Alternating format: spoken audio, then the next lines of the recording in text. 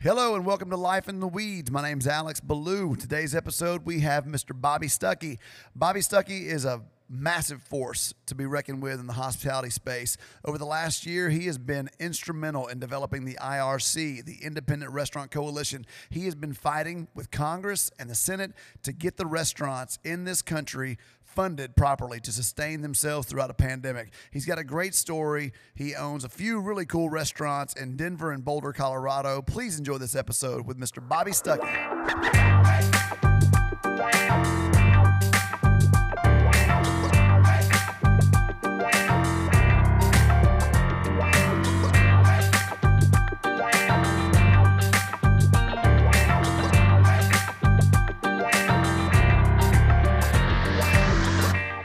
Are sponsored by Legacy Home Loans. As you may know, home prices have absolutely skyrocketed this year.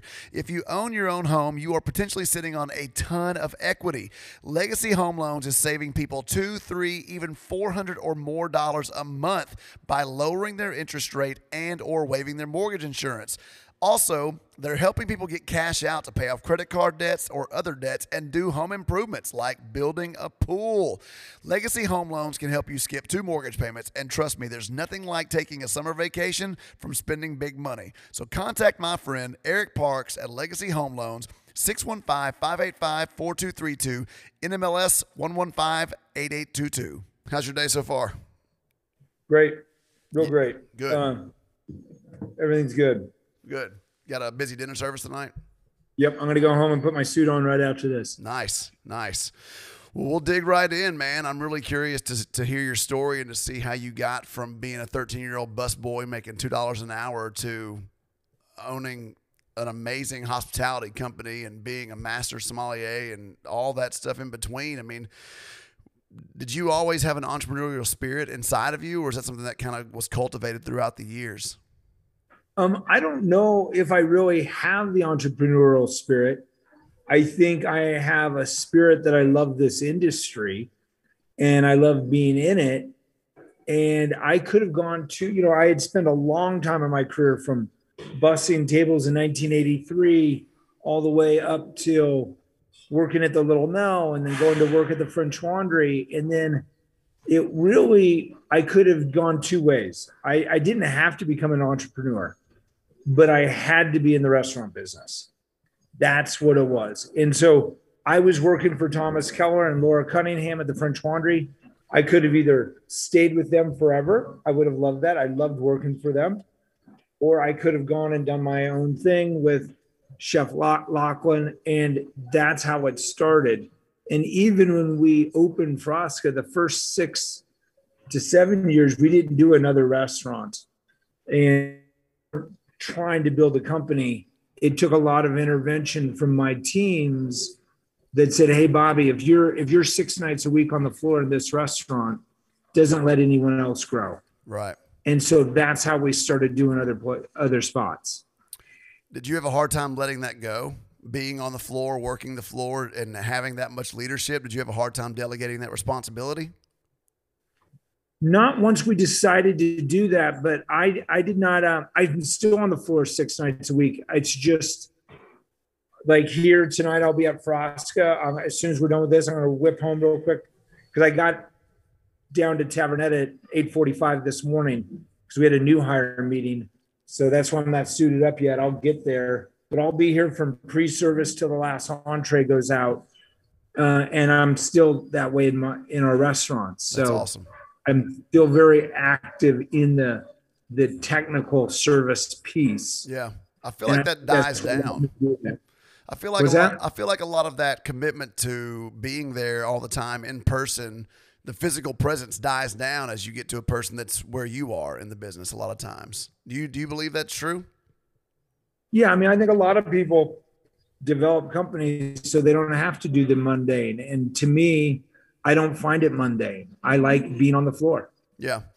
My wife and I are actually coming to Colorado to see a show at Red Rocks on September the 11th. So we may drive up to Boulder to come see some of your restaurants. Who you see on the 11th? A band called Need to Breathe. They're playing at Red Rocks September the 11th. So Oh, It'll very cool. be a cool show. And then we were wondering where we're going to eat. And I think I've already figured out where we're going to eat dinner. So I'm excited to come up and try your stuff. Yeah. What was the, what Well, was, you have my email. Email me. I'll set it up. I will do it. What was the pivotal moment for you that made you fall in love with restaurants? Do you remember it? Was there a one thing, or just kind of it just slowly happened?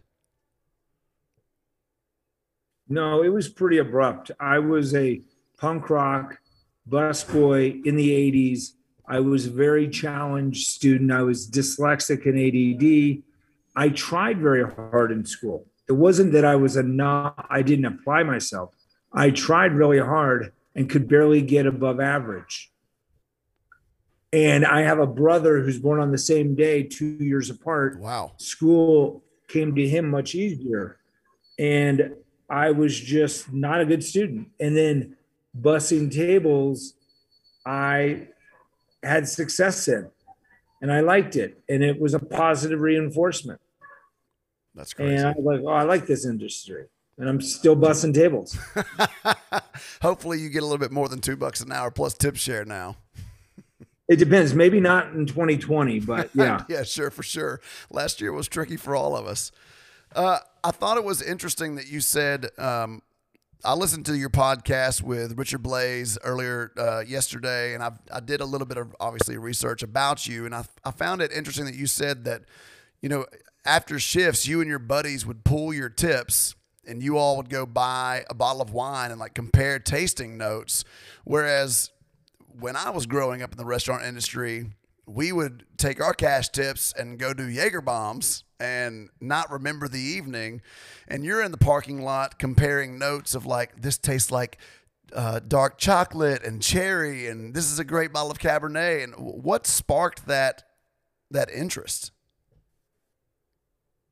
You know, I was in Flagstaff, Arizona. There's a place called Bricks. It's actually where I met another master sommelier, Richard Betts. He used to come in as a guest. And so I've been friends with him since the early 90s. But it was like 1992. I was working at this restaurant, and Arizona is what is called a COD state, cash on delivery. So the restaurants have to write a check when the delivery happens. And the owner would let us on Friday bring in cash, and we would pre-order it Thursday, Friday, have our cash, give it to the owner, and we would purchase That's awesome. something. And so we would have an idea of what we wanted to study that week. And there was like 4 or 5 of us. And then Saturday night after work, we would go over to one of our apartments and we'd taste that wine. So, you know, and the world is different now. You know, back then in the early 90s, you could actually buy the whole distribution model is different too. Back then you could buy, because of Chateau and Estates, how their business model was, you could buy aged Bordeaux or buy great Burgundy. Yes, it was expensive, but it wasn't stratospheric as it is now. Right. So it was a very beautiful time in my life. Yeah. I don't, my level of wine knowledge is probably disgusting to you. So we're probably not going to dig into like the depth of wine, but I actually remember the best glass of wine I've ever had. And I'm not a really big wine guy, but I was a bartender at a restaurant called J. Alexander's, and somebody bought a bottle of Plump Jack, and they gave me their last glass as my tip. And I remember drinking it, and I'd probably never had anything better than, I don't know, a Red Diamond Merlot from Washington, you know, from a $10 bottle to a $90 bottle. And I drank it, and I remember thinking, like, this is like crushed velvet. I mean, it's so smooth, and there's so much depth. And, you know, I would love to get into it, but I know so little. So kind of discuss what was the pressure like getting your certificate and becoming a master som? Well, I think that's where we get this wrong. I mean, the pressure just has to be on yourself. You know, it's not like, I think if we try to take a timeline away from it and just say, hey, this is my personal journey. When it happens, it happens. it'll be a much better experience. If you're worried about what your coworkers or your peers or the people in your study group think, it becomes a very ominous situation. Yeah. Now, it was hard for me. I took many, many steps to get through it, but I was very lucky to get through it. But really, as long as you don't put a stopwatch on it, it's a much more enjoyable experience. Yeah. I've heard it said that you could spend your entire life studying wine knowledge and you would still never learn all there is to learn about wine. Is that true? Yeah, of course. Because it's changing every year too. In what ways? Every vintage is different. Producers change. Winemakers retire. Young daughters and sons take over legendary estates. They might have a different vision. Wine regions that were in hibernation or not planted are now superstars. All these things change. Yeah. I remember hearing that you're a real big fan of natural wine. Is that true? I like wine. Trick question. I like wine that's delicious and sound. And I love natural wine when it's well made. Winemaking is a hard craft, and it is a craft that takes years to do perfectly. If wine is not delicious, or what I feel is maybe not made correctly, or sloppy winemaking, I'm not a fan of that. Is natural wine kind of the same idea as putting an organic tab on food? Because it seems that there's really it's hard to say what's organic and what's not nowadays. You've got runoff, you've got spill off, you've got cross-pollination. So a farm that's organic over here may be sharing a lot line with a farm that's not organic over here. And so, their spray, their feed, it all washes downhill. So maybe this organic farm is getting that. Is there a label on natural wine? Is it specific? It's not specified and detailed enough as it should be. And what is interesting to me is they're working on a lot of designations for naturally made wine, but they haven't pulled back the onion skin and said, hey, what about where it's grown and who is growing it and what happens in the vineyard? I think should be the most important thing also. Right. Not just if it's a 30, where the parts of sulfur is, we should really be paying attention. What's happening in the vineyard? How are those vineyard workers being taken care of? All those things. Okay. So when you went from, if I've got your timetable right, you were a server at Rancho Pino in Arizona. Yeah. And then you moved to the Little Nell in Aspen. Is that a correct jump? Yeah. So yep. I looked up the Little Nell. That place is legit. I mean, it's 5-star, 4-diamond. It's amazing. So what was the pressure like going from being a server at a place like Rancho Pino to being the wine director of a 4-diamond hotel? Well, what happened first was there was a step before that. I was in Flagstaff. I was at a very wine progressive restaurant, and I was one of the wine buyers there at Rancho Pino, or at Bricks. So I had a sommelier position, but I didn't think the community in Flagstaff was challenging me enough wine-wise. So I moved back to my hometown of Scottsdale. What might have looked like a step backwards on the ladder was a step forward. Working with Tom Kaufman and Krista Robertson at Rancho Pino was actually a step forward for me in my learning, even though maybe on an organizational chart, it looked like I was just being a server. Yeah. It really helped me a lot. And then they were the ones, Tom Kaufman was the one who connected me with the Little Nell and really pushed me out of the nest and said, here, go up there and be the assistant somm. It'll be a reach for you, but it'll be really great. And then after that, I ended up becoming the wine director after that. So I didn't walk in there as the wine director. I walked in there as Mark Pape's assistant. And it was just a very special team to be part of. Connie Thornburg, the food and beverage director, and Eric Calderon, the GM of the hotel. It was a really golden era to be there in the mid 90s. It's a beautiful place. But I love that you said it looked, on paper it might look like a step back, but really it was a step forward. And sometimes those kind of things happen in life where you feel like, God, I'm going backwards, or somebody else says, don't do that. That's not the right move. And the next thing you know, that thing propels you to the next level. It's amazing. So how did the opportunity for the French Laundry come about, and what was that like? Well, I had been at the Little Nell for a long time. I loved my job at the Little Nell. I loved working for Eric and Connie. I love the Crown family who owns the hotel. The guests were great. The wine program was really a lot of fun. The French Laundry at that time in the late 90s was on a stratospheric rise. Thomas and the kitchen team were doing such amazing things. Laura Cunningham was building that front of the house to be an incredible front of the house. The wine list had been mostly California, and they wanted to have an all-world wine list. And they also, Thomas wanted to add French wines to Bouchon. Bouchon had opened in 1998, and it was an all-California list for this very quintessential Lyonnaise-style bistro.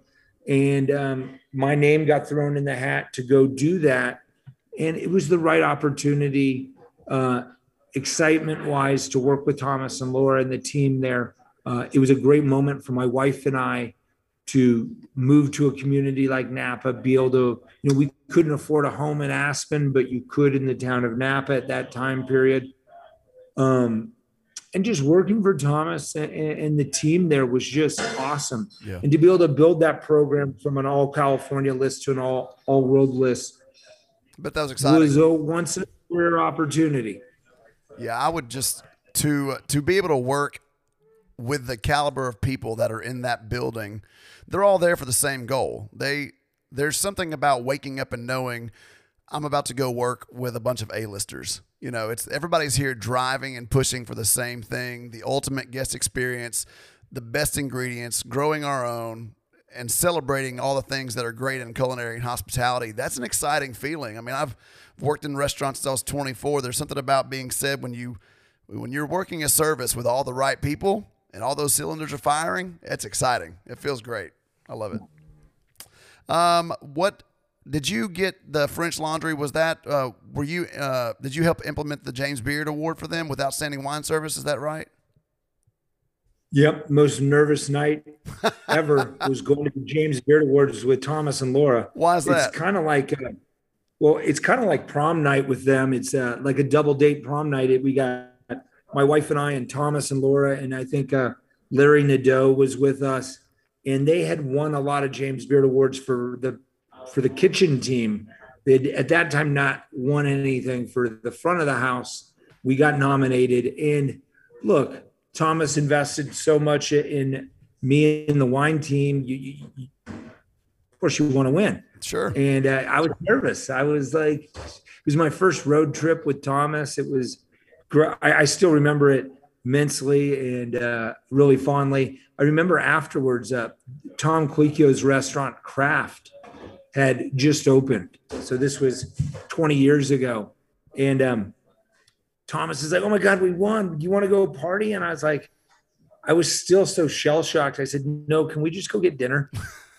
And he goes, okay, it's your night. Where do you want to go? I said, well, Craft just opened. Can we go? And we went and ate dinner at Craft. Nice. I think everyone was like, wait, aren't you supposed to go out and party or whatever? You won the James Beard Award. I think I was just so shell shocked being with them that night. That's awesome. How long were you there when that actually happened? How long had you been there? I'd been there like a year and a half. That's pretty impressive to take it from a minimal list to go global, and then to get recognition from James Beard and all your colleagues. That's a beautiful thing. I mean, that's a testament to your knowledge and your dedication. Well, I think it's more of a testament to the team at the Laundry. We just had such a great team there. It was really a lot of fun. You know? So what inspired the next move to where you got your partner and you decided to go back to Colorado?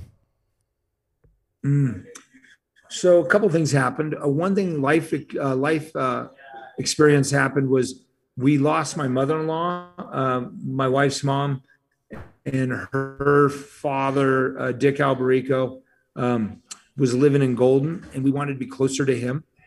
And that was kind of what really pushed us out of the nest. As I said, I could have probably stayed the rest of my career working for Thomas and Laura, or go open my own restaurant. And we ended up, Lachlan, Danette, and I, and a couple of us opened Frosca. Nate Reddy, great sommelier, came with us, and Brendan Sodakoff, who now is in Chicago, was on our opening team. And it was a very scary time to open a restaurant in Boulder, Colorado, based on the cuisine of Friuli Venezia Giulia, a very obscure region in a college town that wasn't really ready for or it didn't seem like they wanted a fine dining restaurant, but Sure. it all worked out A-okay. Was it from a financial standpoint? How did you secure the finances to open and build and stock and produce everything that you needed to for your first restaurant? So I had a list of investors from the laundry that were going to help me out, like guests that I had taken care of. But the same gentleman that I went to work for at Rancho Pino, Tom Kaufman, he is a scrappy business person. He helped me. He looked at my business plan and stuff. And he said, "Hey, Bobby, it's your first restaurant. Program yourself from being in a Michelin 3-star restaurant. Go find a bar, a restaurant, a building that's got HDA or ADA bathrooms and a grease trap." And I walked him through, like, I was selling my house in Napa. It was, I'll be brutally honest. I bought a fixer-upper for $226,000 in Napa when I went to work at the laundry. It sold for north of 460. Wow.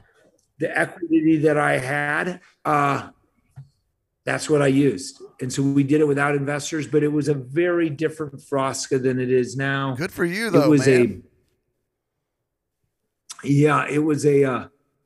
it was a gourmet grocery store that had all this equipment in it. The guy had gone belly up. The landlord was frustrated, and the landlord's like, "I'm not going to give you any tenant improvement, but you can sell all this stuff, and whatever you make on it, you can put into the building." And Lachlan and I drove around with a U-Haul and horse traded that. And it was really nuts. I love it, look man. back on it. It's just nuts. That's such a good story. And that's how we opened. I mean, we didn't even have we were out. We didn't even have enough money for the light fixtures or the plugs. We had like open wires. It was a disaster. We were supposed to have 3 soft opening nights, and I just canceled that because couldn't afford to give away the food. I just opened up. I get it. Yeah, we would do menu change, and I never even tested the menu change. It's all in my head. Hopefully, it's going to taste as good as I think it sounds in my mind. So, first person that gets the pork chop and peaches, let me know. I don't know. I may have to reconsider the whole thing. I love that. How many times have you moved Frosca? Have you renovated it? What's that look like? We renovated it 11 years ago. We're going to renovate it again this January. Nice. So we've done 2 redos over the last 17 years. Nice. What's your capacity? Right now inside we're about 65 seats. Okay. Are you 70s. pretty booked out every single night? We're doing, for this era, yes, we're doing pretty good. Good. That's awesome. Well, I kind of want to move into the whole, not sure if you've heard about COVID thing, but you're pretty involved with the IRC, the Independent Restaurant Coalition. How did that get started? Were you involved with the conception of that? And kind of tell everybody about how important it is. I mean, I know these things. I'm a part of it. I've shared it. I've called Marsha Blackburn. I've called Senator Haggerty. I've called all these people. I was in line to get the RRF. I'd gone through almost all the steps. I was pending, and then the whole thing got shut down. And so Yeah. I know that they overpromised and underdelivered. So kind of tell me about the IRC and everything that you've had to do with it. I can walk you through the whole timeline. It started March 18th, 2020. It was 18 of us on a call. Will Guidera and was kind of leading the call. And that's how it started. We didn't know what was going on. And we just said, okay, we'll be on the call the next morning at 7 a.m. my time. We finally moved that to 8 a.m., which thank God, that was killing me. But we started that call, and we got a little bit of money, and we hired some political strategists, aka lobbyists, hired Baltz Communications and Precision, and we started working on trying to save this industry and advocating for this industry. By about May of last year, we wrote a bill with Roger Wicker in the Senate, Kristen Sinema, Earl Blumenauer, congressman from Oregon, was just still, the guy is a warrior for restaurants. I'm sure Erica Palmer, our executive director, and Naomi and the Portland restaurant scene are very close to him, but he's just amazing. We wrote the bill. The long story is it got put in Nancy Pelosi's HEROES Act, then it went to the graveyard of Mitch McConnell. Then and it was written for 120 billion. That's what the economic study that we had done said we needed. At the same time, part of that bill was written that we saw that during PPP, certain groups did not have access during the PPP. So we wrote a 21-day access period for minority-owned, women-owned, and veteran-owned. Access period, not exclusivity, access period. Right. With the idea of the 120 billion, meaning everyone was, that was the number that we knew everybody was going to get what they needed. Then when it got put into Biden's package, it was put in. Thank you, Chuck Schumer. Did a great job. As he said, hey, this is a down payment. We didn't get approval for 120 billion. They put it in at 28 billion. And really, I think no one really believed that everyone would figure out how to log in and do the application. And the IRC, the Independent Restaurant Coalition, did a great job doing these virtual town halls via Zoom around the country, translating it into multiple different languages. That was a success. And in the first 24 hours, I don't know the exact number, but close to 300,000 restaurants applied. A lot, for sure. A lot. And the only glitch is that it was approved at 28.5 billion. It ran out of money. That's the glitch. Yeah. It's not a glitch that there was an access period for underrepresented people. That's Sure. not the glitch. Right. The glitch is it got funded for the wrong amount. It was very As low. Schumer says, it was a down payment. Now we're working really hard. So here it is, July 22nd, 2021. It's a year and a half later. I was on a call yesterday with Senator Hickenlooper, telling him everything. And he was great in listening and saying, we got to fight for this. He's got, he's on, so we were still fighting it. And the only way out of this, there's only one way out. Unfortunately, Steve Miller filing lawsuits in Texas, that is not the way out. That is a way to politically position ideas. If Steve Miller and that restaurateur really cared about restaurants, they would be getting on a call trying to get this refunded. Yeah. That's the only way to do it. Yeah. It shouldn't be partisan. It should not be politicized. It should be roll your sleeves up. Let's get it refunded. Absolutely. Yeah. I mean, refund the RRF. I saw that they had to send emails to 3,000 black and women owned restaurants that had been approved for the grant, and then they basically retroactively yanked it out of their bank accounts. I mean, it's, that's crazy. You're literally hanging on to hope by a thread, and then they say, we're underfunded. Sorry, we're gonna have to take back the money that we just promised you. That's going to keep your restaurant, your business, and all your staff afloat for, who knows what's about to happen in the future. I mean, another shutdown. Who knows what's coming? So this was something to hang on to. That happened to my neighbor. Oh my gosh, that happened to my neighbor. My neighbor, right down the street, Casey Eastman. She sends me a screenshot thanking me from the SBA that she got approved, the amount that she was going to get, that it was going to be funded in 3 to 5 days. Yep. Thank you, Stephen Miller and his super PAC doing his lawsuit. She had it yanked.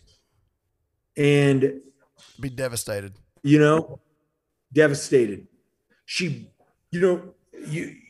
she's doing what she was supposed to do. Sure. She's bringing back employees. She's doing exactly what you're supposed to do with that money, and that money never came. And what? She's still open? If Stephen Miller hears this, he can call me. Here's my, he can reach out to me at Frosca Food and Wine if he wants to talk about this. That guy had way enough political clout in the Republican Party. Instead of filing a lawsuit, he could call every congressman and every senator and say, hey, let's get this refunded. Yeah. That's what he should have done if he really cared about the American people and American business people. Doesn't matter what color, what race, what gender, if you're veteran or not. He should have rolled his sleeves up. He could have spent a fraction of the amount of time that the IRC did for the 11 million jobs, and he could have helped a lot of people. He had a lot more access. Yeah, but he wanted to make it a political statement. We're like the second biggest industry in America. I mean, an ungodly amount of small business restaurants have closed in the last year. I mean, mine was one of them. I had to pivot, so I had a fine dining restaurant. We had a max capacity of 55, and so now I'm doing meal prep, which it's interesting, but it's working. But at the same time, like when we had restrictions on our capacity, 25% of 55 is not enough seats to open a restaurant and pay a sous chef, line cooks, bartender, manager, servers. It just doesn't make sense. And so we had to figure it out. It's been incredibly hard for a lot of people. And I did get an email from Marsha Blackburn today. Obviously, it was a canned mass email, but it was, thank you for your interest and your support of the restaurant revitalization fund. It's out of my hands now, but it's on the Senate floor, and it's going to, I can't remember all the finite details, but hopefully it's still alive and still kicking and wiggling, and it's going to make some moves. Yes, let's hope it does. Let's hope it does, and let's hope these people quit using judicial activists or judges with these business people and helping them. Yeah, it's all a bunch of. It's just crazy how much political nonsense there is in so many of these things that we just be Americans. Like, take care of people. It doesn't matter what side of the aisle you're on. Just take care of people. That's all you need to be doing. And it gets so washed out, and it's just insane to me. Well, that's the COVID segment of our conversation. How do you balance being a business owner with a family? Well, my wife and I have been married 21 years. I do have a unique situation. My two business partners have children. My wife and I never had children, but we're a very bonded couple. I do have to say I have a little easier than everyone else. My wife is the craziest night owl in the world. I heard you say she sleeps very, very late into the morning. Yeah. So I'll come home from work tonight. She might be on the treadmill at midnight. Oh my gosh, that's disgusting. It's nuts. It's crazy. I mean, it's very common for me in January or February when it's a slower midweek night to call and say, hey, I'm driving back from Tavernetta in Denver. It was a quieter night. And she's like, oh, well, don't bug me. I'm about to jump on the treadmill. I'm like, what? So The great thing about Danette is she gets, we get to see each other every night at the end of, That's which great. most couples don't get. No, not in this industry for sure. What is it? What does she do? Yeah. Does she work currently? You know, yeah, she is in the fashion industry and helps out a clothing retail, like high end clothing women's retail called Max. She does all their window displays and things like that. Nice. She used to work with us here for 10 years. Did y'all work well together? I thought so. Yeah. I loved it. Did she? I wish she came back every night. I find now, did she love it? Yeah. You got to ask Steve on. Well, I think you're a pretty fashionable man, so it's obviously trickled down from her to you. She has shared some of the fashion sense with you. I've seen some photos. You're pretty dapper. Oh, she dresses me, so I can't take any of the. I wish I had a personal fashion person. I don't have. I just wear the same thing every day. It's a work shirt and pants. Okay, what have been some of the hardest learned lessons from being a business owner? I think something that I've been really trying to work on the last couple of years is I really enjoy sociology, and I think for my managers now, they have it a lot harder than I did in the mid-90s. I think if you look at hospitality, if you look at society, if in the mid-90s, let's say in I'm going to just for simple math, if you were 60 years old in 1995, you were born in 1935. If you were a young manager in 1995 in a hotel like I was at the Little Nell, and you had people that were 60 years old that were born in 1935, yes, you're much different age, but those generations saw things very similar. So they called that the greatest generation, the people that were in World War II. Mm-hmm. And then you had the baby boomers. And then I was born in 1969. That's part of Generation X.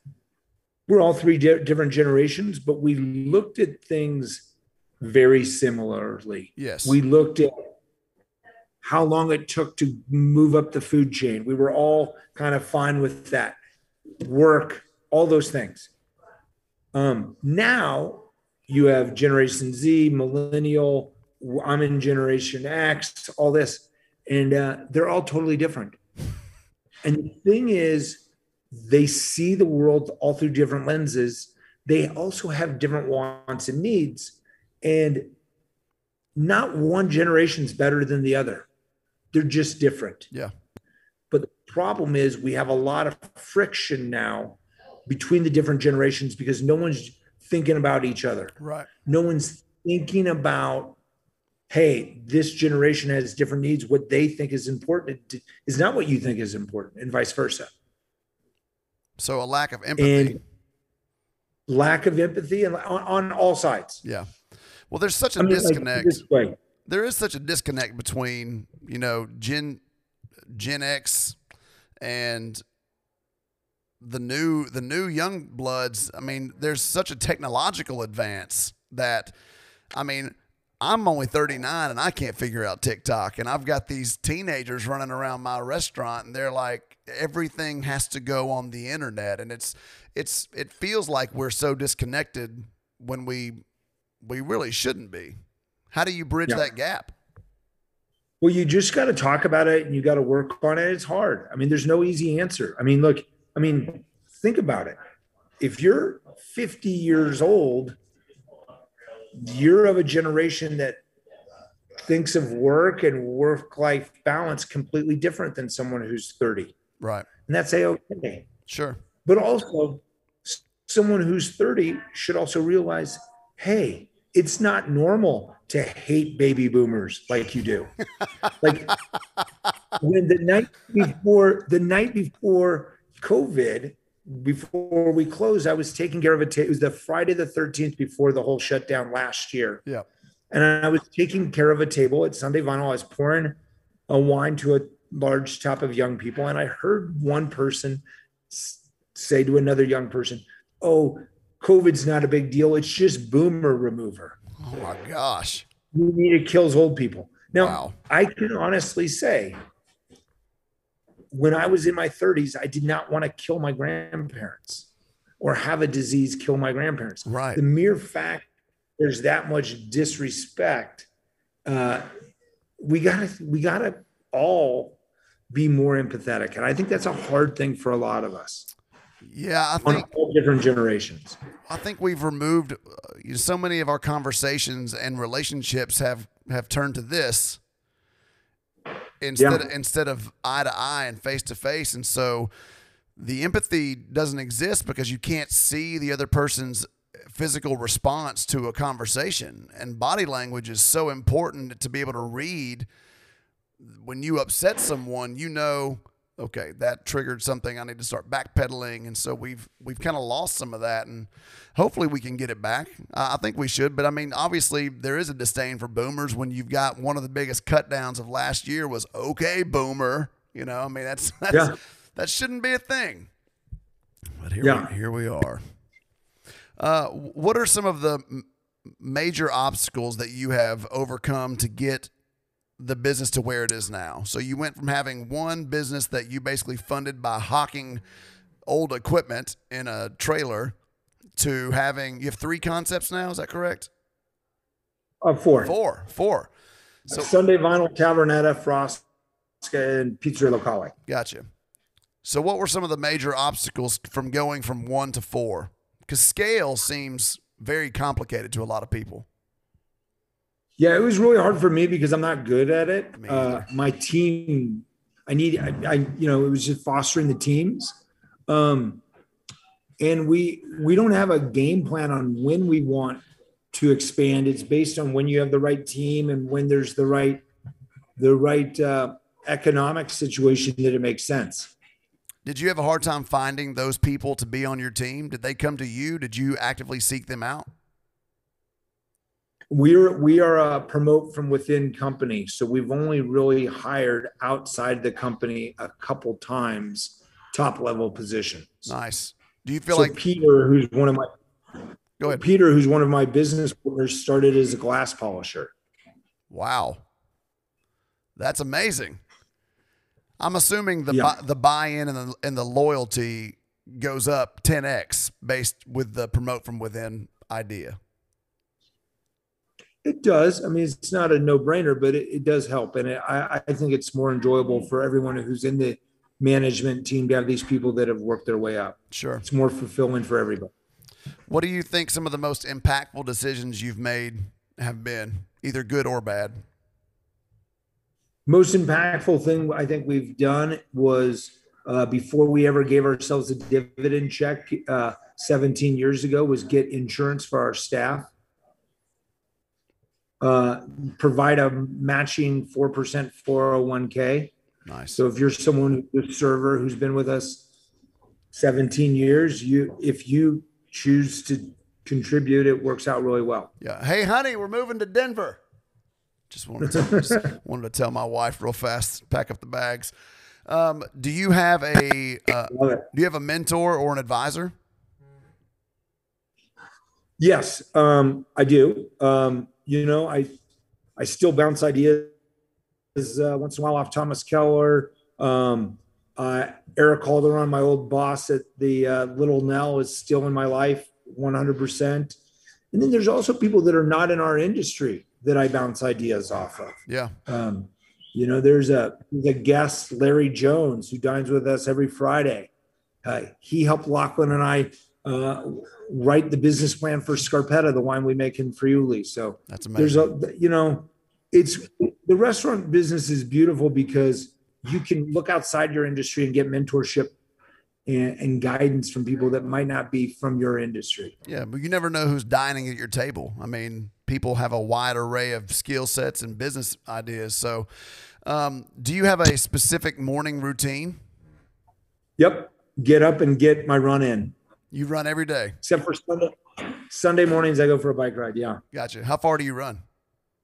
It just depends. My younger brother's out here the last 2 weeks, so my mileage has gone up a little bit because a little friendly competition. We just really enjoy running together. I mean, it's really something we've done since we were little kids.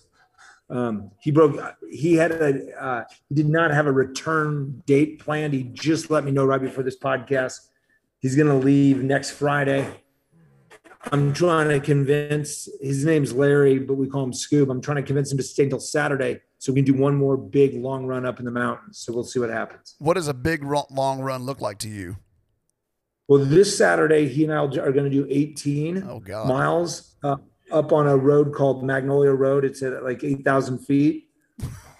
So I figured if we did Mags Saturday, he hasn't ran Gold Hill yet. That's another, like one of the classics in marathon running in Boulder.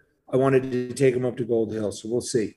You've got a lot of mental fortitude to be able to handle working 12 to 14 hours a day and then wake up and go run 12, 14, 16, 18 miles in the mountains.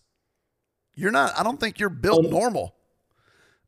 It's something we just like in the Stuckey household. It's something, my mom was a marathon runner. My dad was. We all dig it. It gives us a lot of pleasure. It gives us work-life balance. So I don't think of it as that bizarre. I guess some people do. You may not. I do have to say, last Saturday, I'm going to call my brother out here because he left me hanging. Usually when the last entree goes out, I get to sit down and have a bite to eat and have an adult beverage. And so I thought my brother was going to come in and sit with me in the kitchen at like the end of the night, Saturday night.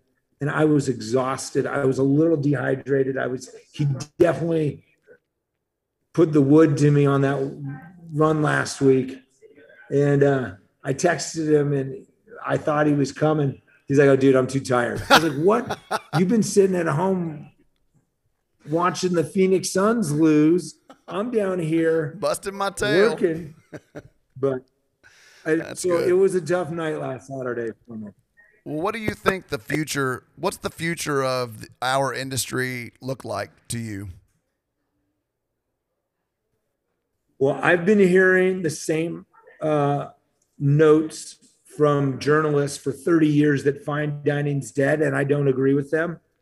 I think fine dining, it might come back even stronger because people want that connection, that hospitality, and that service. Yeah, I think it's necessary. It's necessary. The only thing that's hard is it's a craft and it takes a lot of repetitions. And we lost a lot of people in our industry this year who moved on. Yeah. So to rebuild those institutions will be hard. Yeah. So I had 22 people on staff, and all of them except for 2 completely left the industry. I mean, I'm talking like went and got a job at SpaceX, went to Disney, joined the military, moved to California. My sous chef started his own Mexican pop-up in Nashville, which is doing very well. But everybody just said, it's just too unknown. So we're just going to move on. Yeah. Got people selling real estate now, which also very weird career at the time. Well, what are 3 things that you cannot live without?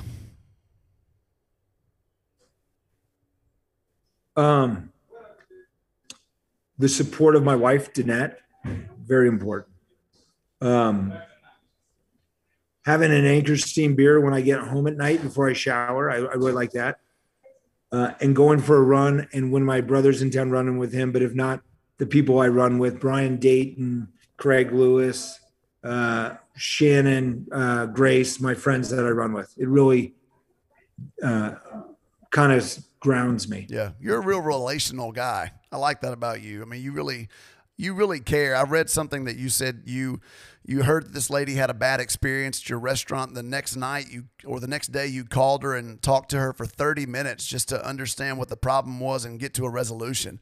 That says a lot. I mean, some people would just read a review and be like, to hell with it.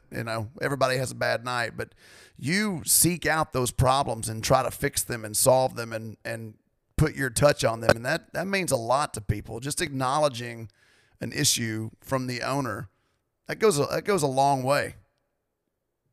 Well, we just do our little thing, Well, it's not something that everybody does. Not everybody does it with excellence. And so I applaud you for that. What are 2 things that you use every single day? A few things I use every day. Yeah, two things in the morning. Just 2 things you use every day. Uh, the espresso machine. You got to have some coffee every day. Absolutely. I guess the espresso machine in the shower gets used every day. It's good to be clean and it's good to be caffeinated. So I like that. Yeah. All right. The last question I have for you is, what's the single best piece of advice you've ever been given? Treat it like it's yours, and someday it will be. Well, Thomas Keller. That's strong. Yeah. Wow. So I think that kind of boils down to everybody having an ownership mentality. Yes. That's very important. And I wish I had had that mentality when I was 24 working in other people's restaurants, because I might have been 3 steps further than where I am now. But that's now being an owner, I see that's something that you want your people to have, your team. You want them to have that ownership mentality of, this is why you need to care. It's not just what you do, but it's why you do it. And the why is more important than the what. Yes. So true. Yeah. Well, I really appreciate your time. I know you are super slammed, and we spent the first 15 minutes trying to figure out how to make a computer make noise. So, well, thank you so much, man. It was great being on.